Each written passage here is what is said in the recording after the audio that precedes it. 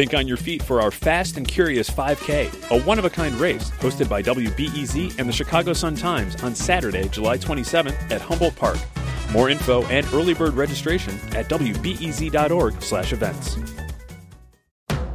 It's Curious City from WBEZ. Hey, it's Curious City editor Alexandra Solomon, and today we're bringing you part 2 of our special series on education in the time of COVID. And it's Thanksgiving, so later we take a moment to hear what you're grateful for. Last week, with the help of WBEZ's education team, we heard stories of what it's been like for people trying to adjust to school during a pandemic. For a teacher dealing with burnout, the screen time, it is insane. And a mom trying to make ends meet and keep her young kids in front of a screen. It's better if they go to school, but it's not safe right now. Yeah. But this school year has presented all kinds of challenges for older students as well. Everything from college entrance exams to figuring out how to stay safe while living on campus. So today, we're checking in on those students. For the past few months, education reporter Susie An has been following 2 high schoolers as they navigate their junior year, a year where there's a lot at stake when it comes to getting into college. Leslie Gomez is a junior at Zion Benton Township High School in Chicago's northern suburbs, and Jordan King goes to Naperville North High School. I started our conversation by asking Susie, why these 2 teens? So I wanted to talk to a student at a well-resourced school and a student at a school that has less funding. And I wanted to see how access to resources is affecting remote learning, especially when it comes to helping students through the whole college application process, which really starts in earnest junior year. And that's how I landed on Jordan at Naperville North High School, that's in the wealthy suburb of Naperville, and Leslie at Zion Benton, which is a more working-class area. And it quickly became clear that Leslie and Jordan weren't thinking about resources. They're just trying to make it through a really strange year. So tell me about the student at the school with less resources. Tell me about Leslie. Yeah, she's a very gentle, soft-spoken kind of girl, shy, but very close to her family. And over the summer, both of Leslie's parents actually contracted COVID. First, her father, who didn't really seem to have too many symptoms. At most it was a cough, so it wasn't too bad. But then her mother got it, and it was more serious for her. So they had to separate everyone in the house. Leslie watched over her siblings downstairs, and then her dad, who wasn't in so bad shape, was taking care of her mother upstairs. Here's Leslie. And he was the one who basically went to bring my mom food. And, we were never, allowed upstairs until after she was, better. But, yeah, we were kind of glad that it was all over before school started because it would have been a little bit tougher for us. Yeah, so Leslie is the oldest of 3 kids. And since her parents got sick, she and her family have been pretty cautious. So Leslie doesn't go out much. She spends most of her time at home. We kind of watch TV. We tried to play board games, but then after a while it kind of got boring. So all I really did was watch TV. So now that school has started, how has that been going for her? I think there is a certain novelty to the first few days or weeks of school. So she got up early, prepared herself, got breakfast, and logged into class.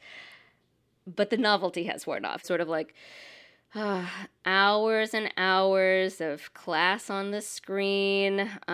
Don't love it, but hey, I get to just kind of hang out in bed. Don't even have to have my camera on. She says, people have always told her junior year is really hard and you've got to hunker down. For her, she looks at it in a different way. She says it's tough. It is tough right now, but she thinks that it's actually tough for everybody. Yeah, honestly, it's hard for everyone, especially since we're doing a lot of work online and they give us a little bit more. So right now my sister gets a lot of work if she's only a freshman. So I feel like this year isn't hard just for the juniors, but for everyone. All right, tell me about the other student you've been following, Jordan. What's she like? So Jordan is a very outgoing, go-getter type of teen. She's got a lot of extracurriculars. She's not letting the pandemic stop her social life. And here's how she describes herself as a student. During school, I get really anxious about everything. And so staying on top of my work definitely makes me feel better. So for Jordan, she is also doing remote schooling. She wasn't so sure about it at first. It's just, hours and hours online. Recently, her school switched to a block schedule where there are days where it's asynchronous. So she's not logged in, but she's got assignments that she's doing. And she seems to be really thriving in this kind of schedule. But, she's also a typical teen. And I remember in high school not really being into gym class. And when you're remote, I'm sure that's probably even more of a drag. And this is sort of how Jordan describes it. During class, we do like breathing techniques, or it's Pilates or something like that. And honestly, she tells us to like turn our cameras off. So I don't think anybody's doing it. I mean, I've done a couple, but like, sometimes I won't, so. But for the most part, Jordan is a pretty engaged student. She's someone who will get up early and will even grab breakfast with a friend before class. She's got a little desk set up under her lofted bed, and Jordan is also super busy outside of class. She's got a number of student panels she's on. She has a part-time job at a teen center. She just has a lot of extracurriculars, which, are pretty key to getting into college. And Jordan has always heard junior year is a very critical year for your high school career. It has a lot of influence on your post-graduation life. But Jordan says, as things have been going, it feels a lot easier and more manageable than maybe it normally would have been if school was all in person. And in some ways, she actually prefers online school. And what about Leslie then? Well, as far as college prep, Leslie really hasn't heard from counselors about post-graduation plans, thinking about college. She's pretty busy with an after-school job at an ice cream shop, and besides, she tells me she's focused on the problems of right now. Sure, I want to go to college at some point, but I can't think about that right now. So after spending several months with these kids, what are your biggest takeaways as far as, how the pandemic is affecting them? Yeah, going into it, I guess I was expecting to find a dramatic difference between a well-resourced school and a school that doesn't have as many resources. But I'm finding that it was sort of the same story before the pandemic. I can't really say for sure if the pandemic is having a dramatic effect on it. For a student like Jordan going to a well-resourced school, I mean, she's doing as maybe we would see her do in a typical year, and the same goes for Leslie. I think we might have seen her in a very similar situation had we not had the pandemic. The question of resources has always been there. And now that we've got this pandemic, it's still a question. But I think we've just shifted how people, how students, how schools are handling it. But, we're not even done with this semester yet. And, the pandemic is going to keep going. So we'll see where Leslie and Jordan go next. While Leslie and Jordan make their way through junior year, reporter Kate McGee has been talking to students who graduated high school during the pandemic, and now they're college freshmen.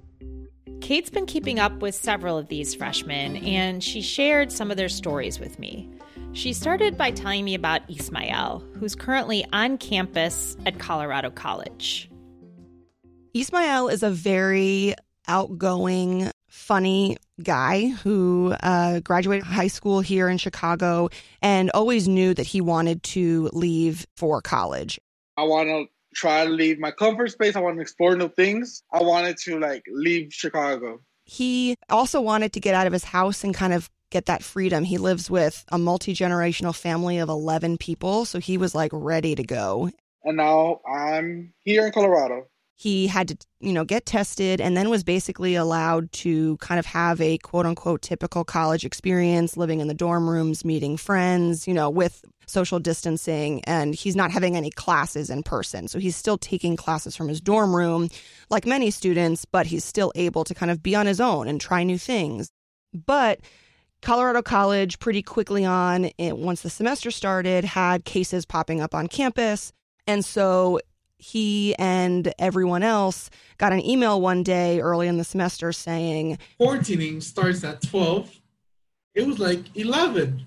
At noon today, everyone in these 3 on-campus dorms have to quarantine in place for 2 weeks. And that meant I have to stay in my bedroom. The only reason I could leave my dorm is if I want to go fill up my water bottle, or if I need to go use the bathroom, or if I need to go take a shower. I think about like my own college dorm room, and I'm just like, oh my God, like spending 2 weeks in that would be insane. We do have an hour outside. What do you do in that hour? Lay on the grass.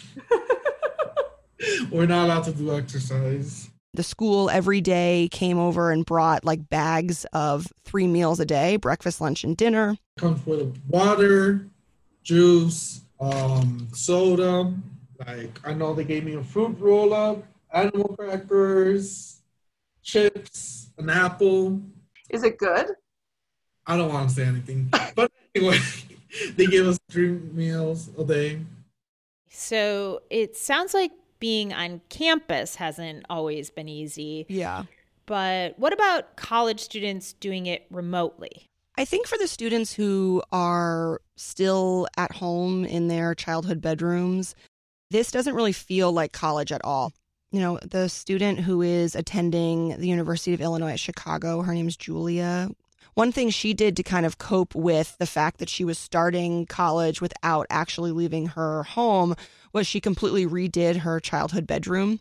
This room was bright pink and magenta before. So I was like, okay, we are remodeling my room just so I kind of have like a fresh start. She used to do like pageants as a girl. And so she like got rid of all these trophies and like stuff that was kind of reminding her of being a kid. I can't live like this anymore. She painted the walls like gray and got these like fairy lights. It looked much more like a college dorm room. Everything's simple. There's not a pinkalicious vibe going on. Like everything's kind of like, okay, a little bit more adult, like a little bit less childhood fantasy. But she also has questions about whether all the money she's paying is worth it. Obviously, they made us pay fees for like the rec center and for like faculty maintenance and stuff like that, and like for the library. All these things that she's not getting any use of this semester, but still paying for and wondering like, why am I having to pay for this? It's just kind of like you're paying for what seems like glorified YouTube videos. But a lot of students are really, even if they're not completely thrilled with the conditions that prevail, they are really trying to make the best of it. They understand what they're missing and they seem to kind of mourn that, but they also are the same group of kids who missed out on prom and missed out on their high school graduations and didn't really get closure from their high school experience. And I think for the students on campus, you know, they've just spent 5 or 6 months at home during the pandemic, and any sort of taste of freedom is worth it. Sure. And I think I've been surprised and a little like heartened by just how well they're all adapting to their situations. The final student that I've been following, her name's Elizabeth. She's from the Chicago suburbs and is attending University of Illinois at Urbana-Champaign. And she was also, you know, very adamant that she wanted to get out of the house and have that freedom of being on campus, and also felt, you know, like she would just focus better being in a dorm. And she kind of brought this up to me that my entire life really hasn't been a traditional experience. Everything's been different than it was supposed to be. This generation in particular, you know, they were born just after 9/11. And we've always been told like, oh, before 9/11, everything was so nice. You didn't have to go through like all this security at the airport, and you just like lived in like the 90s. The world was so different. Things were easier. And now another big moment that she's been looking forward to was kind of taken away from her: high school graduation, the start of college. And so they're just like they have a different mindset about the world being less of a guarantee. And I think that that's made them be a little bit more resilient. So I feel like I've kind of been used to it because it's been happening my entire life. So what's freshman year of college or senior year of high school, you know? Okay, so do you have a sense of what happens next in the academic year? For those who are on campus across the country, most schools are ending in-person college right at the Thanksgiving break. So students will go home and continue their fall semester from home for the next few weeks until winter break. Ismael is going to stay on campus through Thanksgiving to kind of prevent maybe bringing COVID back to his own family that might be immunocompromised. So there's always exceptions to how students are dealing with this. But I think seeing how students handle kind of the return home and then the return possibly back for the spring semester is still kind of an outstanding question. And also just the fact that it's getting colder and we're not going to be able to go outside as much. I think there is a lot of concern about the winter months and how colleges are going to be able to handle that and keep cases down. So a lot to kind of be determined as the months go on. Thanks to Kate McGee for that reporting. And thanks to the whole WBEZ education team for making this series possible. And speaking of thank yous, this week, Curious City's Monica Eng checked back in with several question askers and some of the experts who've helped answer your questions. And she asked them what they're grateful for this Thanksgiving. That's next.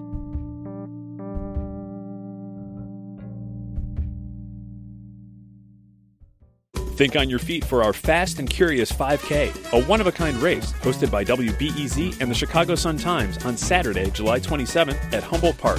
More info and early bird registration at wbez.org/events. And we're back. I'm Curious City reporter Monica Eng, and it has been a tough year. But here at Curious City, we've gotten through it because of you, our listeners, and the experts that help answer your questions. Today, we're checking back in with a bunch of people we've met this year and asking them something you might have heard around the Thanksgiving table. So, can you tell me, what are you thankful for this year? I thought about this a couple days ago and I had a few good things and now I should have written them down. First, we talked to Elmhurst gardener extraordinaire Nicole Virgil. She's been fighting to legalize backyard hoop houses in Illinois, which can grow veggies well into the winter. It hasn't happened yet, but she says there's still plenty to be thankful for this year. Oh, okay. I remember. Okay. So we are still eating potatoes and leeks, and that means potato leek soup and scalloped potatoes with leeks. So I'm really grateful for the abundant bounty this year. Next up, we checked in with Ricardo Sermont. He and his wife Marcella had twin boys this year, and they asked us about the safety of family visits during the pandemic. Marcella appreciates the warm fall weather that allowed family and friends to visit outdoors, and Ricardo appreciates their help. Just being there for us either through text, video chat, or dropping off chocolate chip cookies. Father and son Chris and Evan Robinson asked us last spring why Chicago has so many Thai restaurants. 15-year-old Evan is a big foodie, and when he's not remote learning, you can probably find him cooking. I'm thankful that me and my family have been able to just have fun in the kitchen, been able to just experiment and just try different things that we wouldn't have had time to do otherwise. His dad, Chris, says he's glad his two other kids away at college are staying healthy this fall. They've managed to keep themselves safe and secure, and it's very tempting to not, but they've done a very good job with that. We talked to Dorian Sylvain about plywood murals earlier this year, and these days, the muralist is thankful for her fellow artists. We have all been looking out for each other in these crazy COVID times. She's also grateful for support to local artists from the Hyde Park Arts Center. Miguel Blancarte Jr. leads a team called CORE that does community COVID testing in Little Village. He's grateful for his staff and says Thanksgiving is his favorite holiday. And unfortunately, this year I live alone. I'm single, so I'll spend it alone. More likely than not, working. Actually, yes, working in addressing this pandemic because even over the weekends and evenings, work for me doesn't stop. Finally, we talked to Bella Gandhi. She's the founder of Chicago's Smart Dating Academy, and she helped us on a virtual dating story this year. Bella has found a silver lining to remote romance during COVID times. People are more able to get to know each other on a granular level. It almost goes back to old school courtship versus thinking on the third date you've got to make out with someone or jump into bed with them. It was great to hear from all these folks again, and to know that even during these tough times, there's still a lot to appreciate. A big thank you to all who listen, send us questions, and help answer them. Happy Thanksgiving. Curious City is grateful for the support of the Conant Family Foundation. Thanks, Conant Family. And for all your questions, keep them coming. You can send them our way at wbez.org/curiouscity. We're also grateful for the wonderful production on this episode from Stephen Jackson. Our music is from Blue Dot Sessions. I'm Monica Eng.